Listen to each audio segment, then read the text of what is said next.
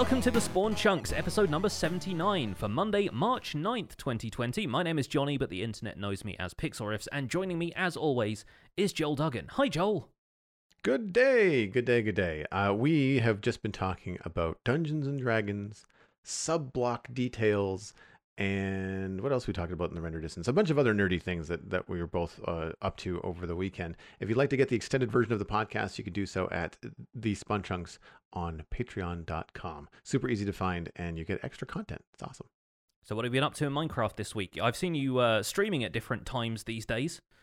Yeah, so over the weekend in Canada, the time change happened and messed up everyone. And so I thought I had lost an hour of the day, but instead I had lost an hour of sleep, which meant I gained an hour in the day. So it all balanced out, and I ended up streaming a little bit extra this weekend. Actually, I had some plans cancel, and Saturday was funky weather, and Sunday was just like, oh, I have an entire afternoon to myself, so let's do some more Minecraft. So I had a lot of fun doing some streams from the modern city.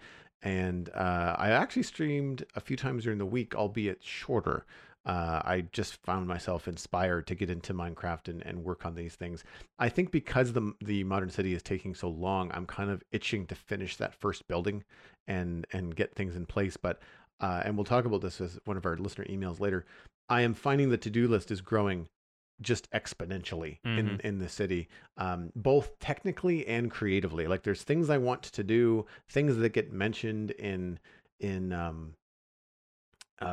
Twitch chat, like, oh, are you guys going to have a hospital? I'm like, of course we're going to have a hospital. And I'm like reaching over and like writing down, don't forget to build a hospital. Just because I hadn't thought of that. So there's all these plans, but I'm also feeling it's like this combination of feeling creatively constipated because like you want to do these things, but they require infrastructure and design decisions early because moving them later is a pain. Yeah. You know, like if you put in a train track, like you don't want to have to move a 200 block train track, 3 blocks to the left later on. Yeah. And so I've been focusing on the stuff that is in place and that it is working. And so I've been working on water elevators. I desperately need to I desperately need to build a TNT concrete maker because man, you think you have a lot of concrete in your inventory. One shulker box of concrete doesn't do much when you're doing a 140 block tall apartment building. So I've been noticing the resource grind there. It's fun because it gives me some other cool stuff to do. But I haven't attempted to do that on stream. I'm going to be building the one that Mumbo Jumbo designed, because I think that's probably all that I need. And it's not a terribly big build, but it's very complicated and not something that I've done before with like zero tick pistons and stuff. I took a lot of screenshots and I could probably do it. I would just have to maybe prep the Twitch audience for like, okay, so we're going to do redstone. It's going to be wrong, or I might get it wrong or not exact, or I might change it. So just hang tight. This is going to be slow.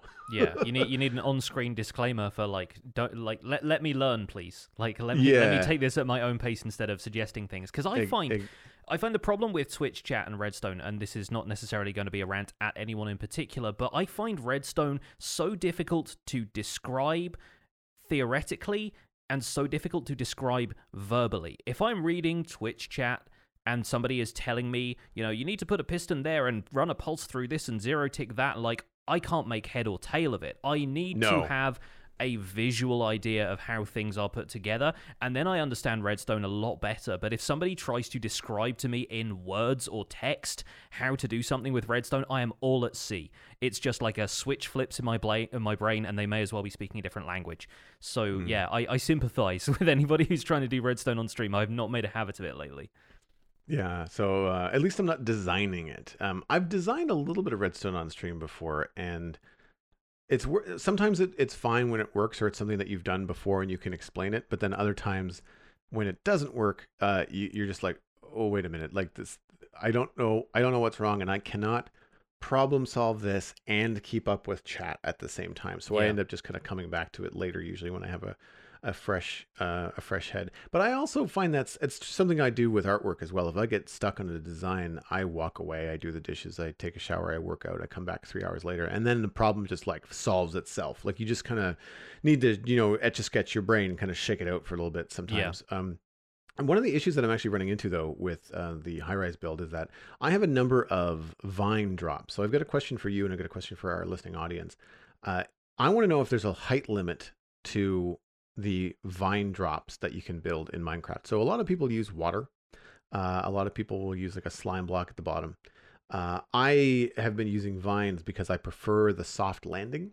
The idea is that depending on what feather falling you have on your boots, you put the vine 2 to 3 blocks above the ground. And then when you go down a 1x1 tube, the vine, which is on all 4 sides of that tube, will catch you and slowly drop you. And then you just drop out and you only drop like 2 to 3 blocks, at which point you don't take any damage. So you don't have that little like knee crunch, that Minecraft gives you when you jump off something too high. Mm-hmm. And you don't have the splash of landing in water, and you're not in water that you have to then swim out of to then move on. You're ready to go. You're on the ground, feet running.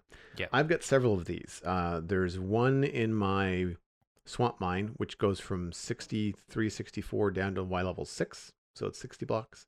There's another one in the end that goes from the end island all the way down to Y equals 1. So that's 60 or 70 blocks easily. I'm not sure what the end island Y level is. Do you know that? Pass. It varies. It varies Okay. dramatically, and I will get to that in my Okay. discussion of my Skyblock Let's Play. Okay, cool.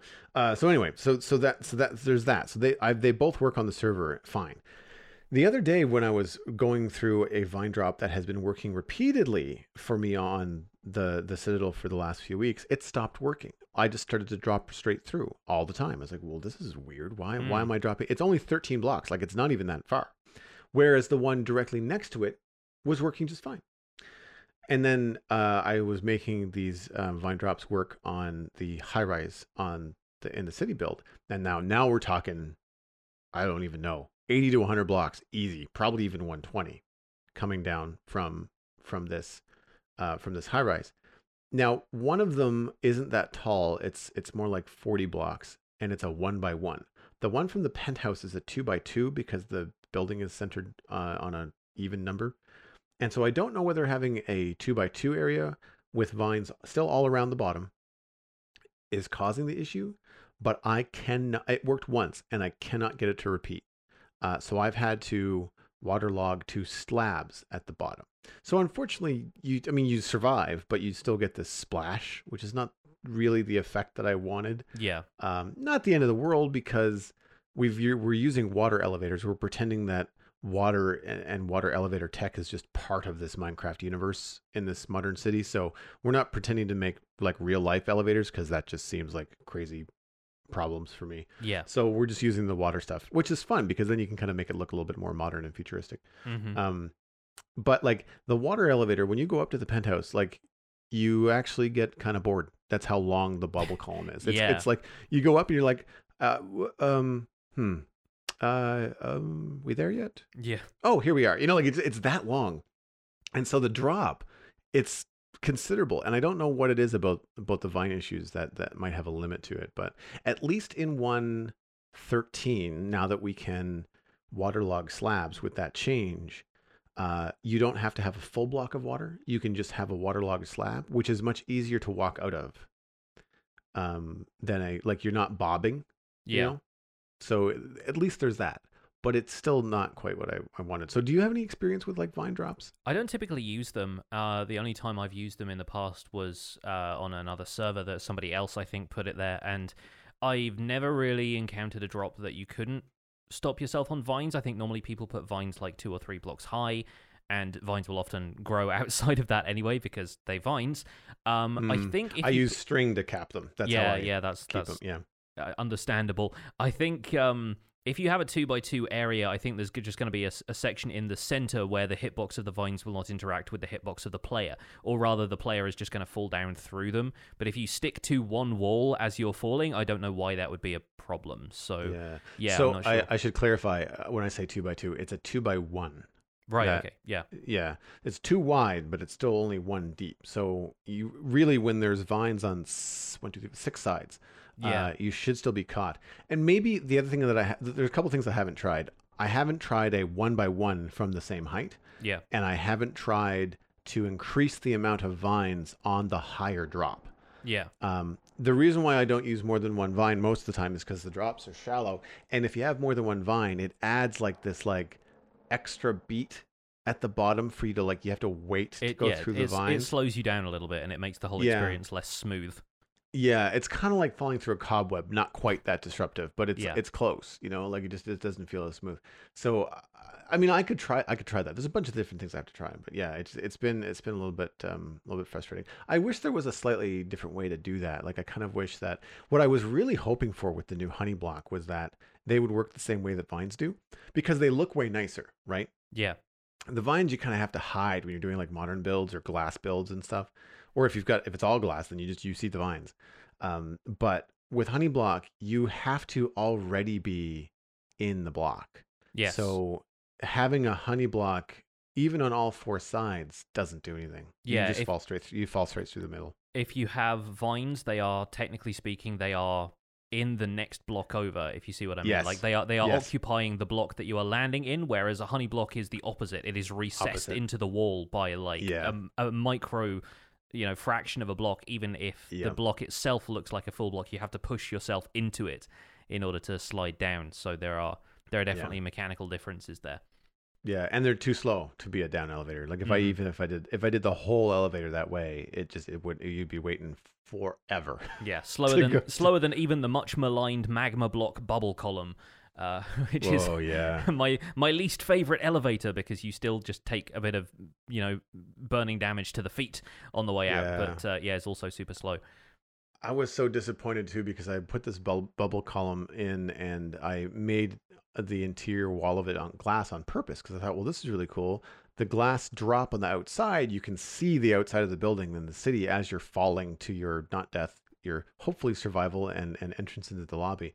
But when you go up the bubble column, of course, because of the changes they made to water vision, you can't see anything. It's a big blue blur. And I'm like, oh, I was so disappointed that you can't see anything. I might want all that glass back, because I'm just well, you can't see anything anyway. So I might as well just, change it into something like lights or something cool to go by, because otherwise it's just a giant waste of glass. Yeah. So what have you been up to, man? I am now working on the largest mountain in my mountain range, which is it's taking a lot. I designed one sort of pizza slice of it, and not one of those wide New York pizza slices. I'm talking tiny Italian pizza slice. It is a sort of vertical-ish section. I mean, as vertical as this mountain gets. It took me 4 hours, and so I've been doing this on streams, and streams are usually between 3 and 4 hours, and oh boy, this one is going to be probably most of my streams for the next couple of weeks just to get it done. And that's just the outside and not the detail, but I'm happier and happier with the mountain range every time. And once again, people are asking me how do you have the stamina for this? And I'm mostly just looking at them and thinking, this is just going to look incredible when it's done. And the more I do on it, the more I'm happy with it. And even just placing it one block at a time, it's really come together. So hopefully I'm going to be able to do some more with that soon. But of course, that's the survival guide. All of the work right now is going into that. And I'm just finding other little things to keep me occupied on the side, which actually ties into the email we have this week. But more on that later. Today, or the video that went out today at least, I fought the Ender Dragon in Skyblock. It did not go as well as previous Ender Dragon fights have done for me. I died twice, and I lost all my gear once. Now, let me tell you the circumstances in which I lost my gear, because it's actually a bit of a screw-up on my part. At some point during the fight, I placed a water source because I was leaping down from a tower, and I was trying to land in a bucket of water, and I can't remember if I made it or not. But either way, I didn't take enough full damage to die at that point, and I thought I had scooped this bucket of water back up, but Minecraft did that thing where it occasionally double-clicks super fast for you, and so instead of picking up the water source, it made the slosh noise, and it immediately placed the water again. But in my kind of adrenaline-infused state where I was fighting the dragon, I thought, okay, I've got that bucket of water now. So, fast forward a little bit, I've done a bit of damage to the dragon. It punts me up into the air like 100 blocks. That one of those falls that you're like, even with Feather Falling 4, I am not going to be surviving this one. So I fumble through my hotbar, realize that I have an empty water bucket on my hotbar, frantically open my inventory, switch out to the other one successfully, try and stick the landing with a water bucket, and fail. So I've died, I see all my stuff spread out around me, but I think I have pressed right click and placed a water source, right? So I come back to the end, look around for my stuff, I see the place where I placed the water source earlier, and it was close enough to the edge of the island that it was sort of where I thought I had been flung to and where I thought I had died. So my immediate assumption was that the game, like the internal server of the game, thought I had placed a bucket of water there, even if it didn't look like it had on my screen and I died, and then all of my stuff had been washed off the island into the void. So I continued punching the dragon. I hadn't brought any more gear with me because I thought, okay, I'm just going to get all of my other gear back. I punched the dragon, which actually worked quite well for a while. Like, I took a significant chunk of this thing's health off of it just by, like, jumping up and down and hitting it in the leg. And all the while, my items were probably somewhere else on the island, and because it was taking me longer to kill the dragon at that point, they probably despawned when I came back. But they were still there somewhere, and so many people are now pointing that out to me in the comments, and I realized it when I was going back through editing, that in the adrenaline rush of trying to get the dragon defeated, and I just made the immediate assumption when I saw that water source that, like, all my stuff must be gone, because I thought I'd picked up the other one. So the only way a water source could have been there in the first place was from me placing it as I died. So that was a bit of a mistake on my part, and I did end up losing all my gear. However, with it being Skyblock, you got to remember that the only reason I have that gear in the first place is because I was able to, acquire it through the general, the gameplay loop of playing Skyblock, where you grind for resources and eventually end up trading with villagers. So once I came back with some slightly worse gear that I had stockpiled and ended up beating the dragon, I was able to kind of, treat that with, in hindsight, it wasn't such a bad thing. We can always, recover all of that stuff. And I was able to successfully beat the dragon, which means I can now spend some of my Skyblock time going out to the outer end islands, finding end cities. I just have to get enough material so that I can bridge out there and do that at this point. Nice. The thing that I haven't returned to Skyblock in a while, the Minecraft city just kind of grabbed me by the creative, scruff of the neck and said, yeah, you should do this now. But I'm very curious to eventually have enough rockets and an elytra in Skyblock to just fly around and see where the border is, to be able to fly around and find the witch hut or find the other things that I know are on the map, but would just be too time intensive to like grid search by pillaring out over the void. I do find flying with elytra in the end, and the idea of flying with elytra over a Skyblock void to be still very intimidating. Yes. Only because I can't figure I can't always just visually discern if I'm pointing up or down. Like if you're over a big black area or a big blue area, it is kind of difficult to figure out whether you're flying up or down. If you're flying between the central end island and the outer ring, especially, that gets disorienting very quickly. I found a good way of getting around that, if you're playing Java Edition at least, is pressing F3 and G to turn on those chunk border lines that you can see, because at least then you can tell whether you're going up or down based on the position of those in the space. Perspective, yeah. That makes a lot of sense, actually. That's a good idea. Yeah, it would feel like Tron too. Exactly. Kind of yes, it's the cyberpunk grid kind of thing. Yeah, nice. The infinite grid. Yeah. But those are very helpful. I forget who it was. I think somebody left that as advice in one of my previous survival guide episodes, and that was a technique I had never really encountered before. So that was good work, whoever that was. Cheers to you. Nice.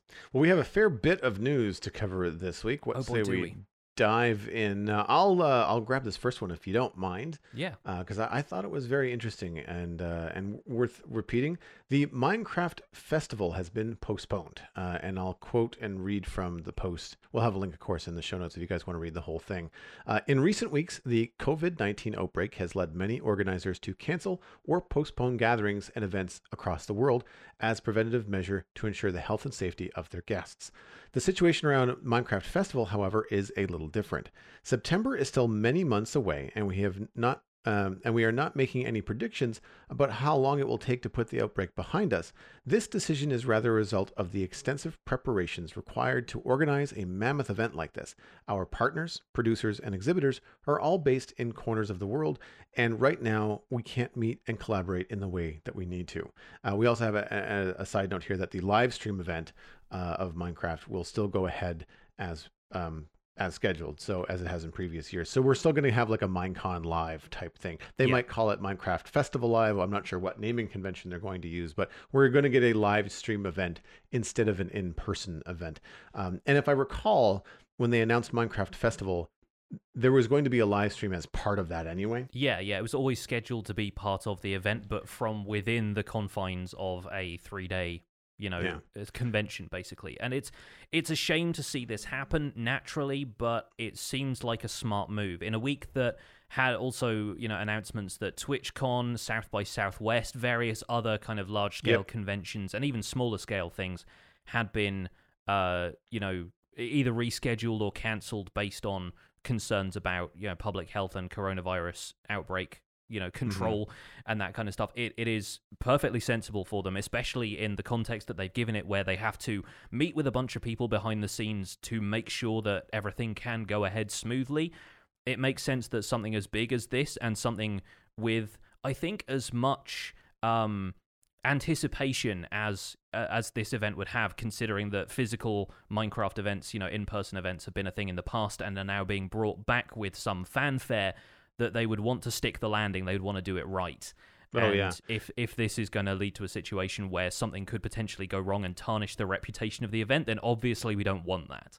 No, exactly. Not to mention that, I mean, like, for whatever reason, probably because I know it's a small development team, but you get the impression that Minecraft is not a small game, but the community around it, when you play it, you tend to find your own niche. Yeah. So while I know that Minecraft is, in the back of my head, the most popular video game on the planet, I find it hard to recognize that on a daily basis. Like my little window of Minecraft is much smaller. And so you think about this, a 3-day in-person Minecraft event in the US, in Florida, like that's a lot of people. Depending on the venue, that is a lot of people. And could, like you said, be they want it to run smoothly, be a very successful event that could potentially down the road rival things like PAX East, other gaming conventions. You've also got the concern of just that number of people, in terms of, public health and safety. But then also, I just think it's an excellent, I don't want to say moral stance. It's just a good feeling on the behalf of the organizers to look out for their staff members and not require them to go and do all this in-person planning for an in-person event when they may not feel comfortable to do so. Yeah. I listened to a podcast called Daily Tech News Show that's been keeping quite close tabs on how COVID-19 is affecting things like conventions, meetings. The Gamescom was another one. Cell phone conventions. And then also production lines, so tech parts for computers and things like that are being interrupted by the outbreak. And what I kind of pulled from it is that a lot of companies are just saying like, hey, we're in an age where you can very easily or potentially work from home. Yeah. If you want to and you can, please do. It's not going to change anything. There's no layoffs. There's nothing like that. We're just going to limit your person-to-person contact because we have, this information from the World Health Authority or from our local government, et cetera. And I just think it's really responsible. And it's nice that we live in a time where Minecraft Festival can say, we're postponing the in-person event, but don't worry, the live stream is still going to go. You're going to get all the same information. You can't shake hands with your buddies, but, that's just the safer way to go. Yes, and if you do end up shaking hands with anybody's, wash them afterwards. Yes. From what I gather, they do plan to hold a Minecraft festival the following year. So in 2021, we should hopefully see an in-person Minecraft festival event return. So fingers crossed that goes ahead. Obviously, tickets were supposed to go on sale on Friday, basically the day after they eventually made the announcement saying it was postponed. So everything was very much like leading up to it, and it must have been very tough for them to pull the plug. Obviously, It's going to be tough for people who are really looking forward to the event as well, but at least not all hope is lost, and we should be back with news of a similar event this time next year. Here's hoping. Fingers crossed. Yeah. And planning these kind of things is a huge endeavor, and having another year to plan it, it's probably just going to be that much better. Absolutely. Yes, it's another year for us to figure out what on earth we want to do regarding our attendance and potentially throw together some plans for maybe a podcast or two. We'll see. Yeah, we'll see. But yeah, having the extra time does absolutely help. Yes. Moving on to Minecraft Snapshot 20W10A. We have to work out. We're into the double digits now. Links to the show notes or to the snapshot notes rather for this will be at minecraft.net, linked in our show notes. New features included added crimson and warped hyphae, all-sided stem. Blocks including stripped variations used for the smithing table to fuse netherite ingot with your diamond weapon, tool, or armor, and new ambient sounds in the nether biomes. We also have changes to things like fish that are now despawning when they are farther than 64 blocks away from the closest player. Hoes are now more the hoes are now more like the other tools and used to break blocks. Updated the netherite texture items. Bartering loot has been tweaked once again to bring back soul sand, make netherite hoes less common, and add items to better fit survival players. Hoe changes. Each tier has a different speed at which the hoe mines blocks. They take different effective speeds, of course. Hoes can now be enchanted with the following enchantments: efficiency, fortune, silk touch.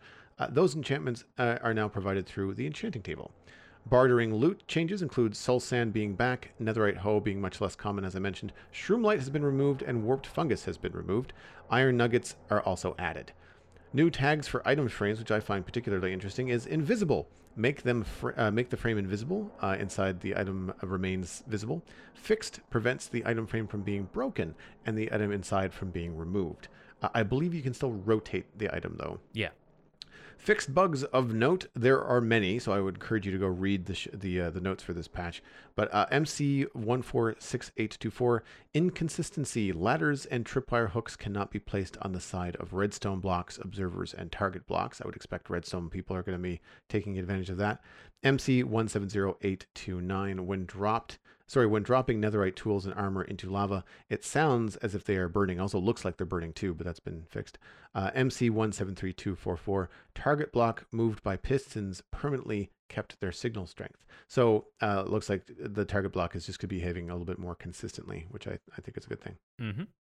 I will briefly touch on Minecraft Dungeons because a Minecraft Dungeons icon was added to the Minecraft launcher this week. It appears under any other Minecraft games you can launch from the Java Edition launcher, which right now is just Minecraft Java Edition, but there's also a tab for news, so there's actually more stuff being added to the sidebar there. There is nothing there as of yet. It's just another link to sign up for email notifications for beta, playing the game when more information becomes available. Add yourself to a mailing list, effectively. And as far as we know, the release window is still April 2020, which now we are over a week into March, is next month. So hopefully we'll be getting early access to Minecraft Dungeons fairly soon, and we'll have a bigger report for you on the podcast when we're able to play it. Because I'm looking forward to it. I think it's going to be a really nice, refreshing take on Minecraft as a visual style, and also could potentially give you a bit of inspiration for designing your own environment like that within Minecraft, which is something we're going to touch on a little bit later as our main topic. But for now, let's give our opinions about the snapshot, because we've already kind of said our piece about Minecraft Festival being cancelled. What do you like about this snapshot, and what do you think is still to come, potentially? I'm really looking forward to the item frame changes. It was a little bit of a note, but like a side note, but I feel like it's going to, for those of us that are okay with it and do use some small data packs for things, I feel like giving data packs the ability to hide item frames or, change you can already change the texture, but if you wanted to just have an item frame not appear there and be able to stick something onto a wall and have it look like it's part of the build, we were talking about like micro blocks and stuff in the pre-show. I feel like, having the ability to put something into an item frame and then have the item frame not visible is kind of is going to be a fun thing for builders. I also think that we don't talk about this much on the show because you and I don't really do it, but map designers, people that are making like adventure maps and games and things like that, being able to have that kind of design freedom and utility, I think is going to be really cool for people that are coding these maps and doing these things behind the scenes, to have something be visible there. Like we all know that you can put an item in an item frame and then take a redstone signal output from it. It would be even cooler if you could do that with what looks like a button on a wall, but there's no item frame there. Like it creates a little bit more immersion, which I think is going to be really cool. Yeah, it's one of the things that I think people do most with item frames in texture packs is just to completely delete the texture and make it invisible. Just like turn the alpha channel all the way up. And I think it's good that that now gives the texture pack creators a chance for even more versatility with item frames, because you can just have it invisible using a data tag. Then that means you can do whatever you want with the texture of the item frame, and that gives you more options. I think it's adding versatility to item frames, which is much needed. Not to mention the fixed tag as well is actually super useful, considering that a lot of people will want to not have their item frames eject from the wall when you accidentally left click on them instead of right clicking on them for those kind of rotating comparator signal outputs especially. So that's very good. Out of curiosity, can you set these tags? You have to set them by code, or you have to set them by a certain, I assume it would be commands. Yeah. So do you feel that kind of access is outside of vanilla gameplay? Like, would you want the ability as a Minecraft player to be able to like place down an item like an item frame and then say visible, invisible, locked, or unlocked as a player? This is a tricky one, because I think vanilla gameplay absolutely, default gameplay absolutely, survival gameplay I don't know. Okay. And I used the wrong word. No, it's fine. It's one of those distinctions that is difficult to pass a little bit, because we have so many different ways of explaining how we like to play in this game, and there are so many variations on what people consider vanilla. Like, I think of Hermitcraft, for example, as a vanilla server. Some people would argue it's a modded server because they have data packs that change a lot of stuff about the way gameplay works, not fundamental stuff like what blocks are out there and what blast furnace smelts what item, but they have data packs that allow them to uncraft certain types of items, or they can craft infinite coral sometimes if they have that pack installed. They have the armor stand posing book, like you guys do on the Citadel, which allows you to create more detail in kind of the same way as these invisible item frames do. And I can imagine a lot of them finding it much simpler to have an invisible item frame thing instead of having to pose an armor stand in a specific way. Would certainly save a lot of time if you just want an item hanging from a wall, or like a steak laying on a table or something like that. That exactly makes a lot more sense to me. I don't know if I want it to be in survival, because I kind of, again, this is one of those personal preference things, but I like the challenge of trying to work in ways that make the item frame not look as obvious in its surroundings, or disguise it or use it in ways like when you're making those kind of torch holding things on a wall, where you kind of rotate a stair in an item frame. You still have the item frame there in the background, but because the detail of the torch is so interesting, it kind of draws your eye away from the fact that there is obviously an item frame there. So you can sometimes use it in ways that add detail to the environment instead of being distracting. So I'm not necessarily 100% on board with, all item frames should be invisible and we should have access to that.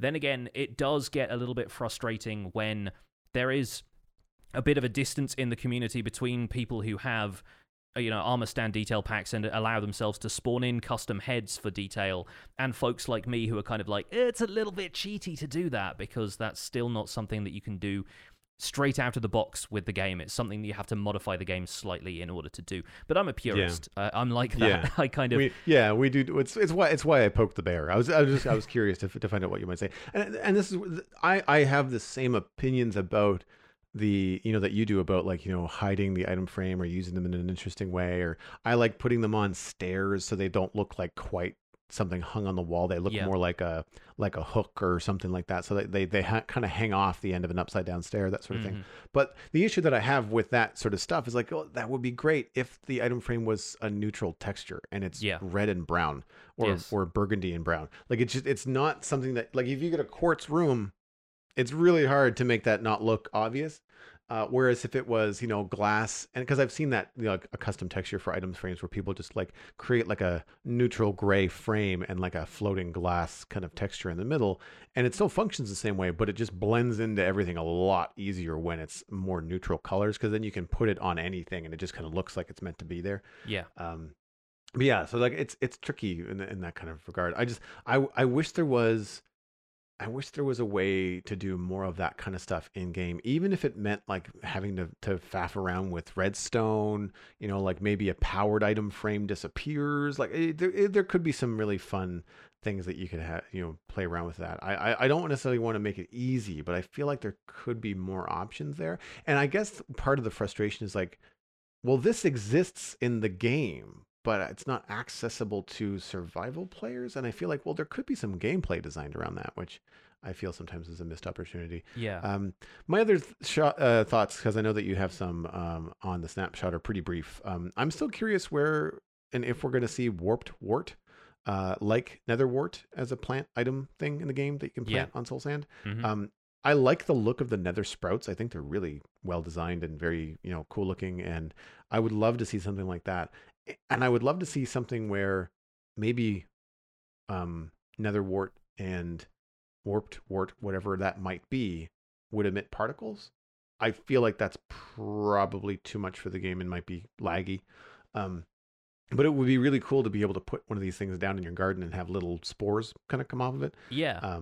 I understand that would be a technical limitation, but I do think that it would be cool to have warped wart as a plantable, farmable thing, and we could still see it. We don't really know. It just feels weird that you've got warped wart blocks and nether wart blocks in the crimson and warped forests respectively, but then you don't have there's a item in the tree missing. You know what I mean? So I'm looking forward to something like that. And then the other thing that I noticed was the bartering loot changes seem okay. I feel like they increased nether quartz drops. Yeah, obsidian is more common as well, and and soul sand is back. So they added some stuff in, because I remember you said that last week when removing soul sand meant that soul sand was now no longer infinitely renewable, even if it was low. Yes. But they've removed warp fungus and shroom lights from the drop list completely. So it also feels like a nerf in that regard, because now those aren't renewable, and it's like, well, which is which? I'm not saying that there's not plenty of that kind of stuff out there, but if you end up playing the game like I do, when you have these beautiful new biomes, I tend not to want to clear cut stuff.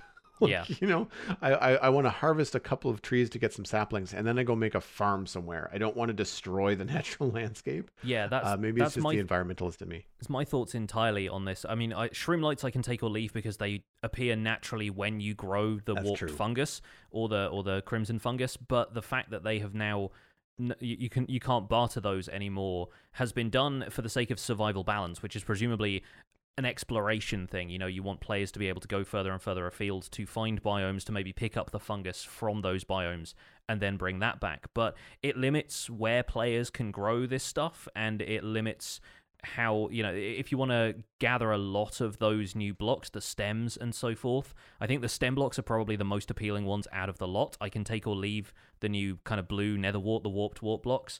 But I think the stems are going to be the ones that you want to build with, either breaking them down from planks or just keeping them as they are. And especially now hyphae have been added, and you're presumably going to use 4 of those to make 3 of the hyphae blocks, the same way that logs convert 4 to 3 when you want the bark texture on all 6 sides. You're just going to be going through resources at such a rate that you are going to have to clear cut large areas, and I don't necessarily like that. Also, the fact that it's going to be even harder to do that in the nether, because now that we have hose to break the warped wart and crimson wart blocks, you can, clear those quite quickly, but they don't decay naturally. So once you chop down the stems of those trees, the rest of the blocks around them aren't going to go away the same way leaves do in the overworld, which means you're going to end up with players going through, stealing all of the stems, probably not wanting to take down all of the wart blocks, and then anyone else who comes through there is just going to see a bunch of canopies with nothing holding them up. And I feel like that's kind of a weird, it's making worse the problem of people only cutting down the bottom section of the tree that they can reach from the ground and not getting rid of the top part, which I know is kind of heresy in survival servers. It's one of those things that people get really annoyed about you doing. I feel like that's only going to get worse if we don't have access to those things renewably. And I imagine they might have a plan to put those in renewably somehow, but if they don't, I feel like that's missing a trick a little bit. And I feel like while that has been done in favor of survival balance so that people just don't infinitely farm all the stuff they want from piglins, I still think just have those wart blocks occasionally drop a fungus as well as the block itself. Just add a loot table that allows them to be renewable, because I would really love to be able to have as much of that as I want to, not necessarily as easily as just chucking gold at some piglins, but still, I don't like the fact that it's no longer renewable again. Yeah, well, because we know that if you, as of last week, if you bone meal the proper nylium, you will get potential. That's where you can get the other trees. Or sorry, if you bone meal the fungus on the proper nylium, you will get the larger tree. Yeah, and thus be able to farm it that way. So it's renewable with a bone farm, which I mean most people can find an easy way to do these days, especially with the addition of a composter. So it's possible there if, as you said, you can get the fungus as a drop similar to sapling. Yeah, we just need some way to get them. And I'm not sure if hoglins can drop crimson fungus because they eat it, so maybe that could be some reason, again, to start a hoglin farm. But once again, that's stuff that you end up farming, or, you know, whether casually or via some kind of, like, really intense nether contraption that I've seen some people building, like, very powerful hoglin farms, then, you know, you could end up getting a lot of it one way or another. Anyway, relying on exploration being the only way of getting an item limits the experience for people who don't necessarily want to explore. And I've noticed a couple of the developers, King B-Dogs especially, has been quite active on Twitter over the last few days, asking people to contribute to this as a debate, asking if, you know, technical players are going to get a little bit annoyed by and how the balance really affects them if they have some features which are only really available through exploration. And a lot of people are interpreting that as some way of talking about the availability of netherite, but I think warped wart and crimson wart are kind of worked in there as well. By the way, I pointed this out on Twitter the other day. Warped wart, if you say it enough, just starts to sound like you're talking like an Enderman, because they have that kind of warp warp kind of noise that they make. And I kind of wonder if Endermen have just been saying warped wart all along, and now and those are the biomes Endermen spawn in now in the Nether update. So I'm like, have they just been searching for this the entire time and they've only just now found it? I'm confused. Do Endermen? I know when Endermen pick up blocks, they hold it like down low in front of them. Do they ever have it above them in a straight line? Like, do they ever hold it up high? No, they only ever hold it like they're kind of holding a wheelbarrow almost. So if anyone from Mojang is listening, Endermen in the warped wart forest should hold the blocks above their head and go warp warp warp warp victory. Like, we got it. I have found the thing. The thing. I have the thing. Do you have the thing? I also have the thing. Too funny. It's making me think of those TNT yeeting things that people have done with grindstones and like holding a TNT above the head of whatever kind of thing with like an observer on the front. Yes. I'm imagining them holding it like that and just going, I got it.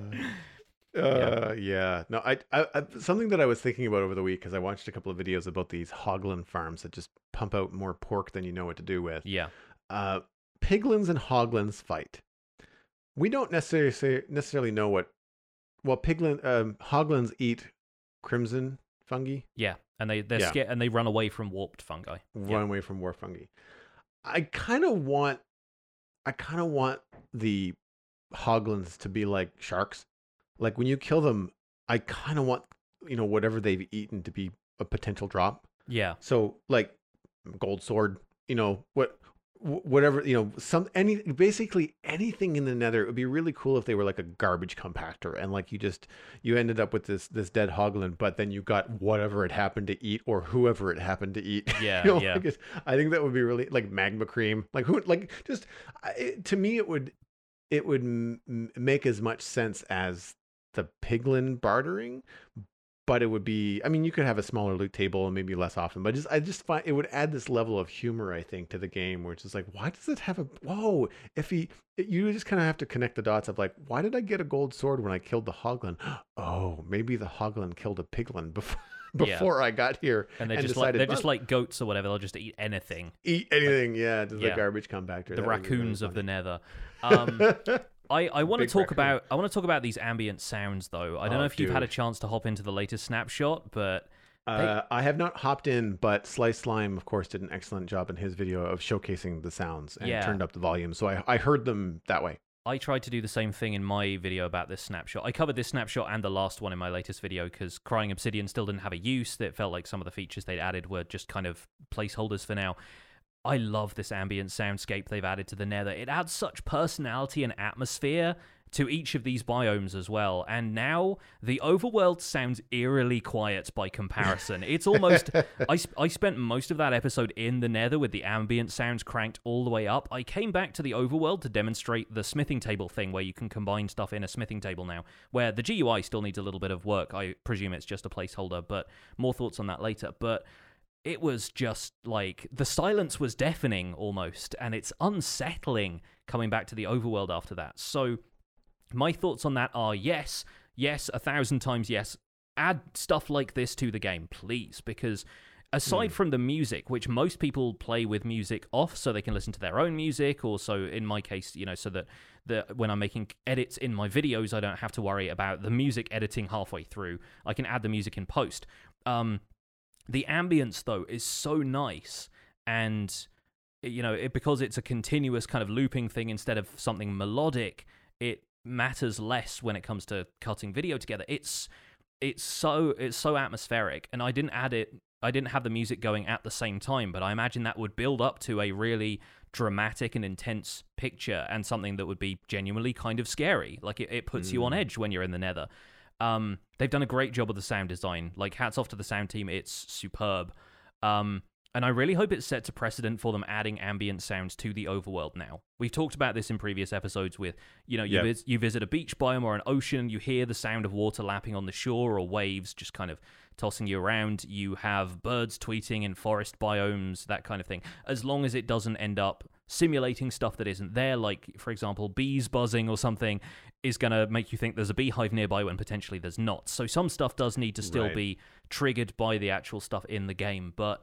even just giving you stuff that isn't necessarily there, like the chirping of birds. There aren't birds aside from parrots and chickens, I guess, really. But it's just going to add something, or like just the gentle rustling of leaves in the wind or something like that is really going to add some atmosphere to the overworld that is currently lacking in a sense. And it's controllable by a volume slider. So if you don't like it, you can just turn the ambience all the way down, and the only thing you are losing at that point is cave sounds. Right. On that topic, though, I really hope Bedrock Edition gets dedicated volume sliders soon. And I've been playing a bit of Bedrock Edition, collaborating with my good friends Loy. There are 2 volume sliders in Bedrock Edition, which are music and sound effects. And I usually play without music, of course, but putting everything else on the sound effects sliders is going to be a problem when you introduce stuff like ambient sound, because for a start, it makes fine-tuning impossible. And also, the ambient sounds, when you have them cranked all the way up, are pretty loud. But you want to be able to hear some stuff over the ambience of the Nether. You want to be able to hear when the zombie pigmen are mad at you, or when an Enderman has spotted you, and you get that kind of rising, angry Enderman sound. And it's going to be more difficult when the soundscape is so layered. And so I really hope Bedrock gets sound sliders like Java has, where it's split off into different options and you can have more control over that. Because I don't think Bedrock players are necessarily like, even if it's, on mobile or console or something like that, they're going to want that level of fine detail, and I'm surprised that it hasn't been added sooner. But I think there are still a few other things that they really need to add to Bedrock from a sound perspective, subtitles being one. But I really wish that they split that out a little bit more so that you can control the level of ambient noise you're getting if you don't want that. I even have spotted a number of inconsistencies in the Java sliders. In the end, in particular, hostile mob noises like Enderman, even at 3%, are crazy loud. Yeah. Like there's no... the slider doesn't slide anything. It's just you have to turn them off or turn them on. And anything above 5% is no different than 100%. And the dragon is also loud. I watched a couple of streams or videos recently where even the people playing were complaining, like, wow, this is why is this loud? This should not be this loud. Like, whenever I fight the dragon, I have to go in afterwards and turn down the audio track for game sounds a lot of the time because I can't hear myself over it. No, exactly. You can't hear yourself think. Yeah, and on Bedrock, that is worse. I remember fighting the dragon on Bedrock, and we had all of the sound effects and stuff probably on 50%, and the dragon was distorting. It was that loud, and it didn't seem that loud at the time, but on the record, for some reason, it just blew out the soundtrack. And so, yeah, I really think that needs a little bit of adjustment. Aside from that, I think the soundscapes, like I said, are really well done. It's cool to hear distant sounds of the wither when you're in a soul sand biome. There's this kind of crescendo of that happens that's very much like the sound the wither makes when it dies. And that alludes to the fact that the soul sand all around you is what is used to create the wither. You have kind of distorted Enderman sounds and kind of end-themed sounds in the warped biomes, which are great for their inhabitants. And likewise, everything else just lends a little bit of atmosphere to the entire experience. So hats off, sound team. You've done a really good job. I agree. Let's briefly touch on the smithing table, because that has functionality now, which is something we've been talking about for a long time. How do you feel about it being used to upgrade stuff to netherite level? Upgrade stuff to netherite level and maintain the enchantments, if I'm not mistaken. Yes, but the upgrading has been moved entirely to the smithing table for now, so you can't do it in a crafting interface anymore. It has to be done through the smithing table. Right. Taking things away can sometimes feel bad, but at the same time, it can avoid confusion. So you would not want someone to think they can upgrade it on the crafting table and have it lose all of its enchantments, and then realize the hard way that they have to then go and move it on the smithing table and upgrade it that way. My only kind of feedback on that, while I like the functionality, the smithing table itself, the interface, I'm hoping is in progress, because it's pretty. It's very bare bones. It's literally like bare bones even for Minecraft. Yeah, two boxes and some text. And I think my problem with it so far is that this doesn't feel like it was the plan for the smithing table all along. It seems like it's something that has been done as a result of player feedback, at which point I'm like, so what are we losing from the smithing table? Did they have a plan in the first place and they're just now realizing that maybe the smithing table should be used for this as well? And if this is all it does, this feels a little bit like an oversight to me, because for a start, we still have no answers about what the fletching table does, and since those are the two without functionality right now, it feels like maybe they should be getting attention around the same time. And I can't see us making netherite arrows yet, at least, so I'm not sure how that's going to work out. No, the fletching table stuff for me has always been like, that seems like the place where you're going to combine potions and arrows, and much like the loom has taken over banner the way crafting, to make banner crafting and things. Like, I get the idea that it would be a good way to do that kind of stuff. I don't use the new blocks very much. Like cartography table, I need to look into that, because I want to make some maps for the modern city, and I'm going to have to learn a little bit more about the cartography table to be probably more efficient and have some better tools at my disposal. Locking maps is pretty fun as well. If you want to do like map art with those, then that's a vital piece. But that's, again, a very niche thing, and it also takes a lot of time to make map art. So not for everyone. No, but the thing that I wanted to with the smithing table, like while I feel it's pretty minimal, and I don't really, I mean, it's okay. I'm not complaining about that's how you do it, because mainly because I don't see myself doing it anyway. In terms of upgrading to netherite tools, but I just don't know what else it could be used for.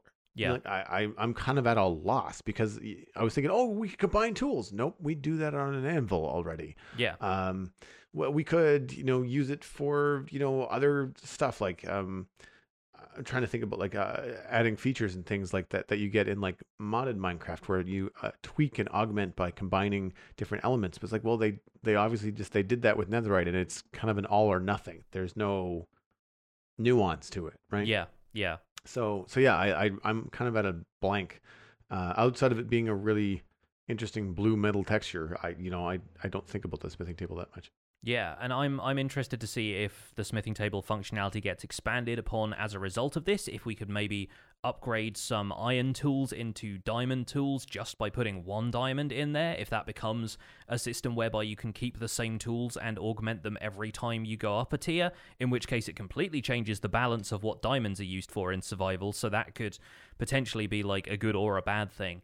But if this is the only use for the smithing table, frankly, I'm a little bit underwhelmed, and I kind of hope we see, a few more adjustments to that and a bit more functionality added, because the other crafting tables at least have a bit more depth to their functionality, for me, at least. Yeah. No, let's move on to emails, because we've talked about the snapshot for a fair while at this point. Sounds like a good idea. And actually, it's a short and sweet email this week from Rebelias. Hey, I recognize that name.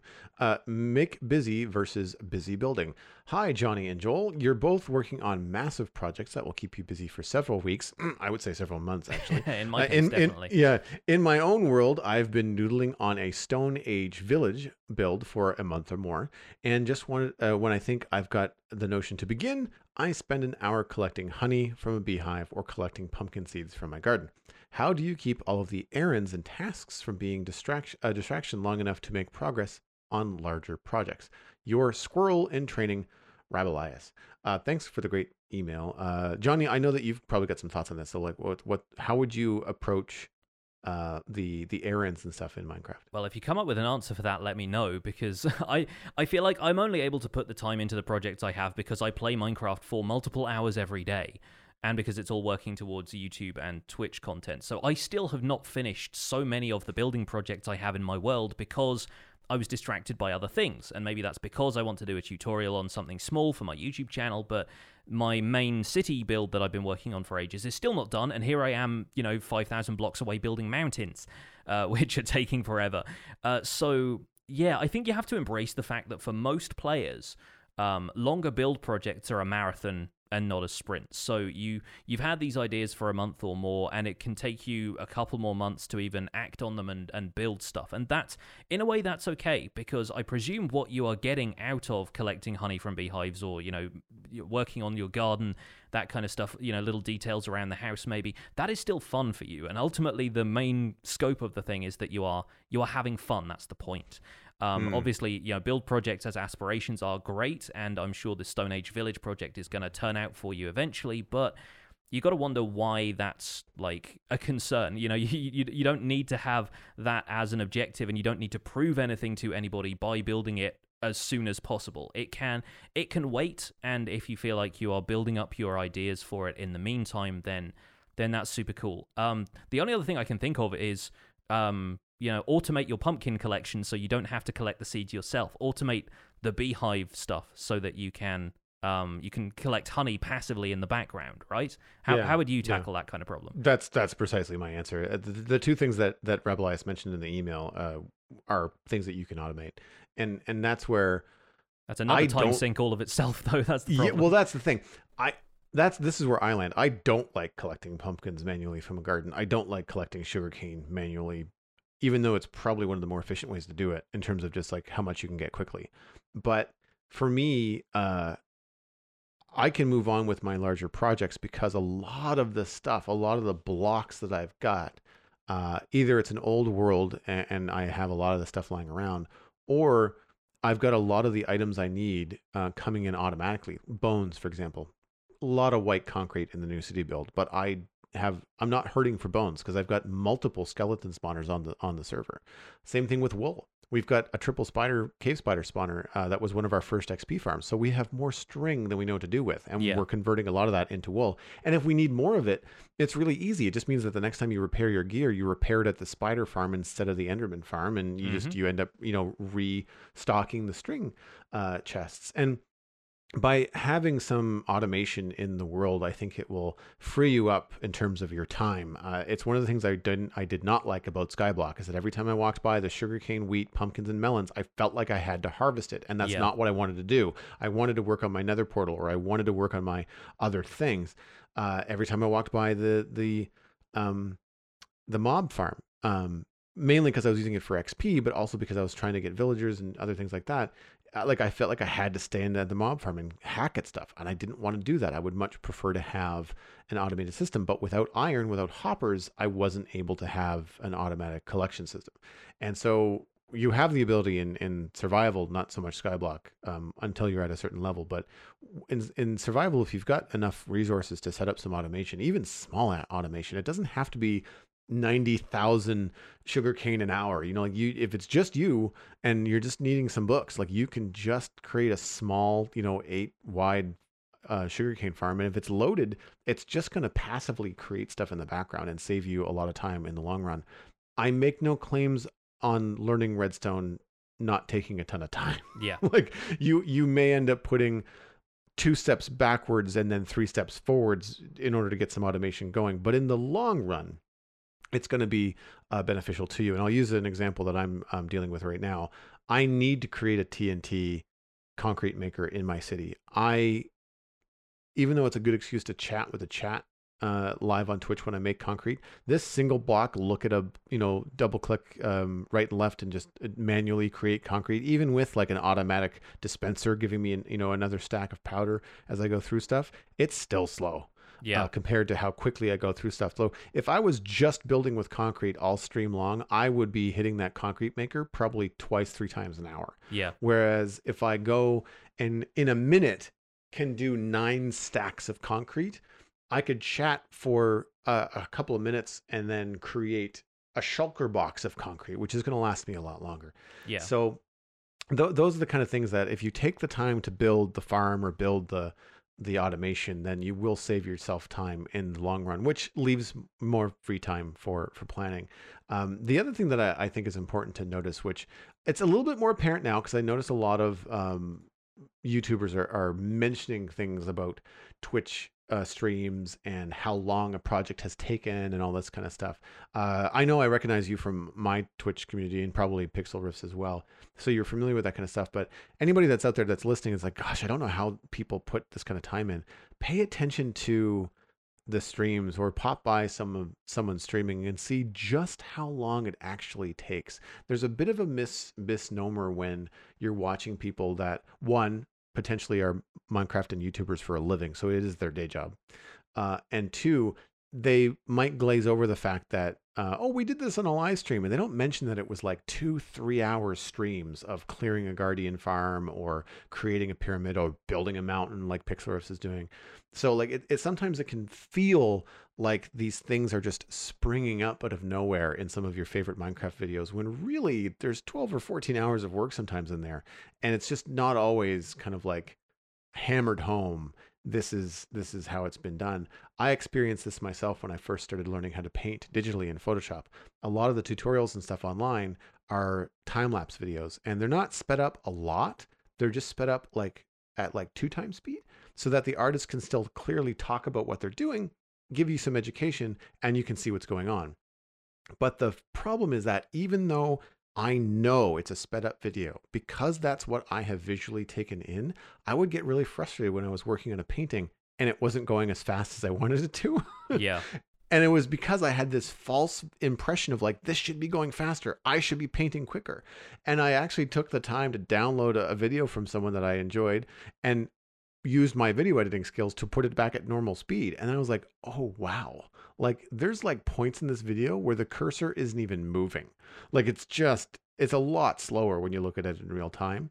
And I think that's important to do, even if you're not a big stream fan, just kind of tuning into 1 or 2 streams of one of your favorite YouTube creators and looking at how long it actually takes them to do stuff. I took 2 hours yesterday to design a garden fence. It's 30 blocks long. 2 hours. Mm-hmm. I mean, hashtag perfectionist, but still. I would estimate that I have probably put 30 to 40 hours into building these mountains at this point, and that's 120,000 stone placed. So yeah, there's no substitute for just putting the time in at the end of the day. And I think you talking about speed art and an artist actually ties in really well to our discussion topic this week. We're talking about using art as inspiration, and this is inspired in itself by friend of the show Mythical Sausage, who recently released a video about how to build a Minecraft house inspired by concept art. And if you head over to his channel and watch that, and then head over to his Twitter feed, which I believe is just at Mythical Sausage on Twitter, he's actually retweeting a lot of people who are posting the concept art side by side with them having built a house like that in Minecraft. And so I figured we could reopen this discussion because we've talked about it in the past, and we're going to keep it relatively brief here because I know we're short on time. I want to have us suggest a few approaches, a few resources, and places you can look for inspiration for your Minecraft builds, because we all know inspiration is one of those things that's difficult to come by if you don't know where to look. We would like to share a little bit of advice about where to look. So Joel, being the artist of the two of us, why don't you kick us off? Well, I'm going to kick it down to a simplified version of this, and that is Lego. Specifically, Lego and Lego ideas. I have pulled a number of ideas from the Lego Ideas website. So these are creator design builds in Lego. So they're not meant to be a play set so much as sometimes they're meant to be a model, or they're meant to be a certain piece of architecture. And they can be really, really intuitive. The Inn on a Bridge, which I designed on the Citadel, was based off of a Lego Ideas build of the same name.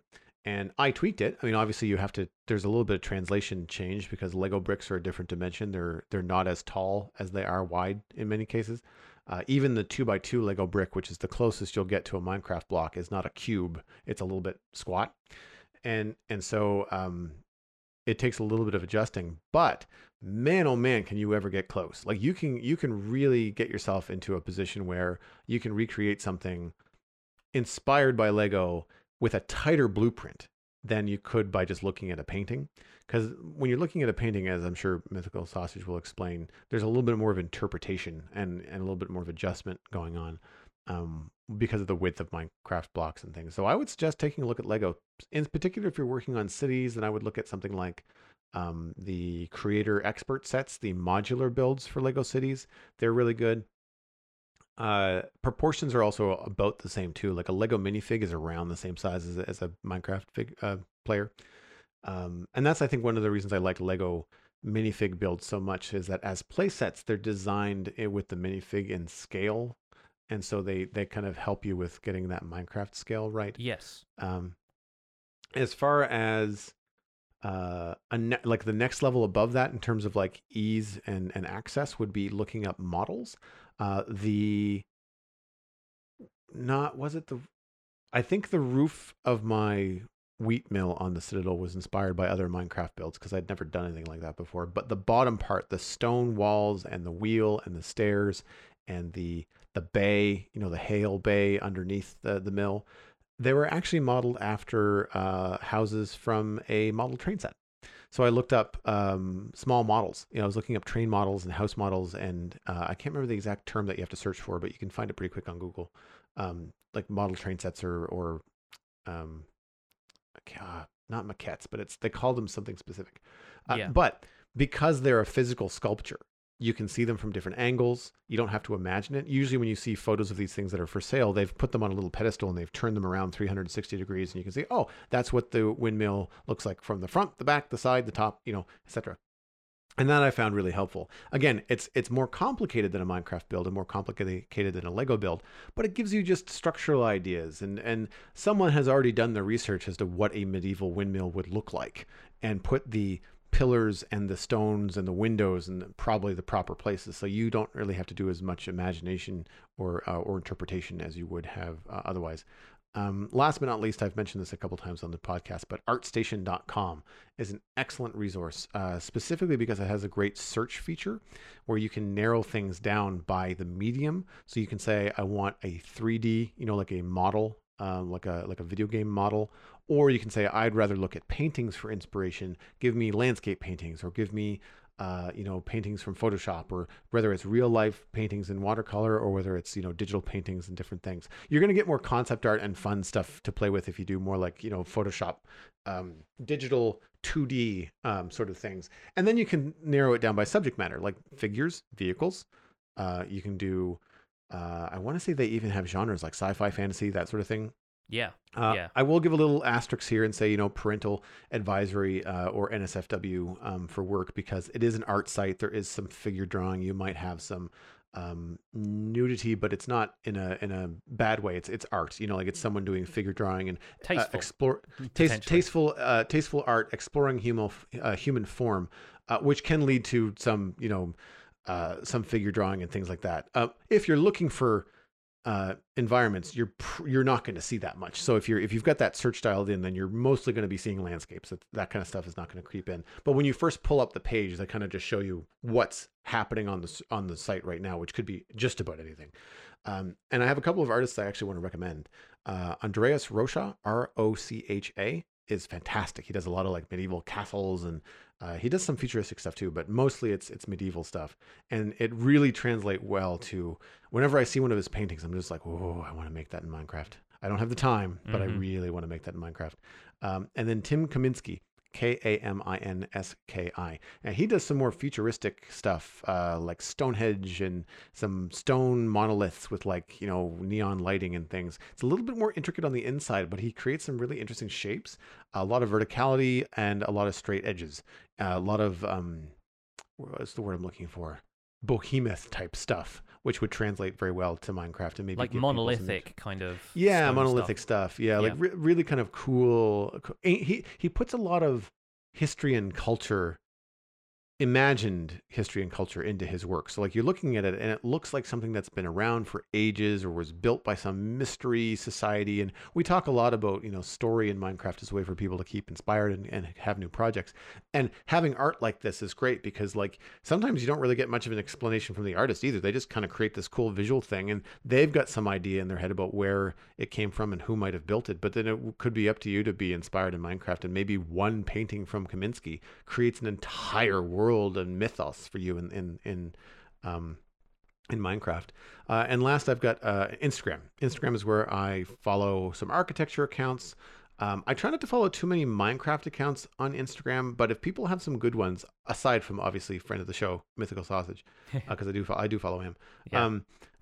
I find some of the Minecraft channels and Minecraft accounts that are recommended to me in Instagram and the search functions tend to be pretty clickbaity. And they also tend to just regurgitate themselves or copy one another. And so it doesn't really give you a lot of new ideas. It's just like, well, here's how to build a house. Like, I know how to build a house. I'm looking for inspiration. So I find following proper architecture is a lot more fun to be inspired by, especially if you like modern architecture, if you want to follow some stuff like that. Not only does it lend itself very well to Minecraft, but it's also really fun to kind of see what's happening around the world in terms of like the new library in Stockholm or like, some other cool thing that's happening. An artist there that I'll recommend on Instagram, who's not an architect but does a lot of like concept drawings for buildings and stuff, is Ian McHugh, McQue. He does really cool like floating tugboats and like fantasy steampunky stuff and castles, and he's a very, very talented artist, but he also doesn't dial things in so tight that you can't just kind of take what he does and just use it as like a reference. You don't have to recreate it, but he might build a bridge or have a floating boat or have like an airship or just something that might kind of tweak your imagination. Go, oh, hey, look, that could be something really cool. Before I toss this over to Jonny, one last recommendation. I'm going to have to double check with Whip because we've had him on the show a couple of times. Obviously, great reference for this. Whip shared with us his Pinterest board. I don't recall whether that is a patron-only thing with him or whether he was just nice enough to share it with Jonny and I in our post-show discussion. It's been several months since we've had Whip on the show. So I'll drop him a line and see if that's something that's public. And if it is, then I'll share it in our show notes. But until then, I would just maybe take a look at what Whip is doing because he has a lot of references and things. He talks about the same kind of stuff that Mythical does. Yeah, and if you're gathering inspiration for a specific project, Pinterest is not a bad place to start. I haven't used the site much myself, but it does seem like a good way to aggregate a lot of inspirational images and stuff and kind of keep hold of all of that stuff so that you can pin it all to the same board. And if you want medieval stuff and you can't remember which site you found it or which artist drew it in the first place, it'll all just be there in one place. Which is going to be super handy for you. Sometimes I've seen Minecraft builds kind of go in trends, and it's interesting to keep track of those and see if you want to participate in them if you are short on inspiration. Particularly, Mythical Sausage and Whip both did builds that were inspired by somebody whose name I now forget, but they were kind of circular hobbit hole style things embedded in the side of mountains. And they both built stuff like that as a kind of let's build, creative build on their channels. And then you see Mumbo Jumbo and Grian doing similar stuff on the Hermitcraft server now. So it's funny to see these trends kind of arise. I think there was a similar thing on Reddit as well. So maybe everyone's just kind of either subconsciously or consciously ended up at the same kind of inspiration point at the same time. So if you're looking for, if not necessarily inspiration for a project, then kind of a challenge to do, somebody to tell you, hey, design something specifically like this. If you're not sure where to go with a project, then that's not a bad place to start. Outside of that, I would say to chase your interests as well, because if you're interested in stuff like film and other video games, those are great sources of inspiration because of the amount of thought and the amount of professionals put to work on the design of sets for both movies and video games. They have to have environments to film in or environments where the game has to occur. And in the case of movies, the sets are, in some cases, practical. Like, if you think about the stuff they created for the Lord of the Rings movies, going to the Hobbit hole theme again here, they had to create Hobbiton. It didn't exist in New Zealand beforehand, and they had to fabricate some of that stuff as a practical set, and some of it as a digital set, rather than it being a pre-existing location, which is really not that far away from the concept of constructing stuff in Minecraft, right? You know, they're picking out tools and they're picking out like different materials that then in their case they can paint over, but you of course have the luxury of all of your stuff being digital, so you can choose the materials you're using to begin with. And so looking up the making of books for films that you find the aesthetic of particularly appealing is probably a good way to go. Look up stuff like the Star Wars Visual Dictionary or any of the individual books about the set design and props and stuff from those movies, and you will come away with a bunch of, fairly coherent visual reference for building something that is themed along those lines. And remember, you don't always have to buy the books for this, because libraries are a fantastic source of reference material like this. A lot of them don't mind you photocopying a couple of pages if it's just for personal reference. It's probably going to be a good place to start, to go down to your local library and find a book. And you can find books on all sorts of stuff there, from architecture to graphic design to stuff about movies, and even now probably more prominently a video game section that will tell you a little bit about the production of these games. Expansive video game locations are often a really great and very explorable way of getting inspiration for stuff to build in Minecraft too. If you think about the cities that you find in Assassin's Creed, some of which are based in real-life locations and are meticulously modeled, you can then explore those relatively freely. The game doesn't necessarily move you from one place to another particularly fast, so you have a chance to look around and look at everything from 360 degrees, which is often difficult to do. It's difficult to visualize how a 2D painting works in a 3D space like Minecraft, and so that's kind of part of the challenge in a way, is figuring out, okay, so I can see one angle of that, but what does the back of it look like? And that's where you have to use your imagination a little bit more. But with pre-modeled environments like, jungle ruins that you'll find in a Tomb Raider game, for example, or the kind of epic mythology and fantasy locations that you find in the recent God of War game, there are opportunities to walk around all of that stuff. And also it will teach you a little bit about the placement of set pieces within those scenes, so that you can draw the viewer or the player's attention to a specific point. So you can have a valley that sort of leads down to this epic-looking temple at the end, and your eye is naturally drawn in there, and that sort of element kind of adds to the scene. So that's stuff you can pick up on for inspiration that's going to, provide more than just a color palette or a build palette for a build. It's going to provide a little bit more idea of the context in which those builds can sit, which I think is a kind of important thing.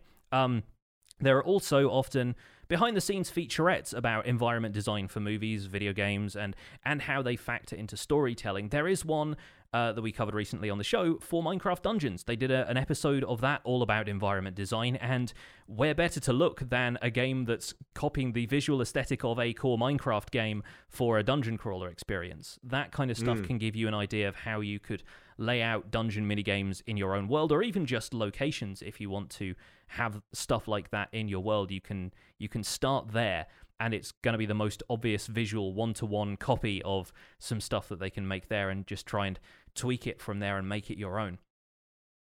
That actually reminds me, I follow a couple of voxel art hashtags on Instagram, and sometimes very inspiring, sometimes a little bit frustrating when you realize that the voxel size is actually smaller than Minecraft. Like they're using the voxels that are probably like a quarter or an eighth of a Minecraft block, but like the form and the fact that everything has to have a straight line edge to it helps. And if they want to build anything on an angle, then it looks like a checkerboard. So like you can at least get some sort of inspiration about how to like maybe translate it. I took a screenshot last night of what looked like a little cartoony Starbucks that was a voxel art, and too fine detailed for me to reproduce precisely in Minecraft, but it gave me the idea of like, it's not a bad idea to have a giant coffee bean on the front of the sign rather than spelling out coffee. You can just put a big mug, or a big bean or something like that on the top of the building, and that would kind of like signify, hey, giant cartoon coffee shop here, Yeah, you got to have like logo design brain engaged instead of just writing it in banners or in like giant lettering. Exactly.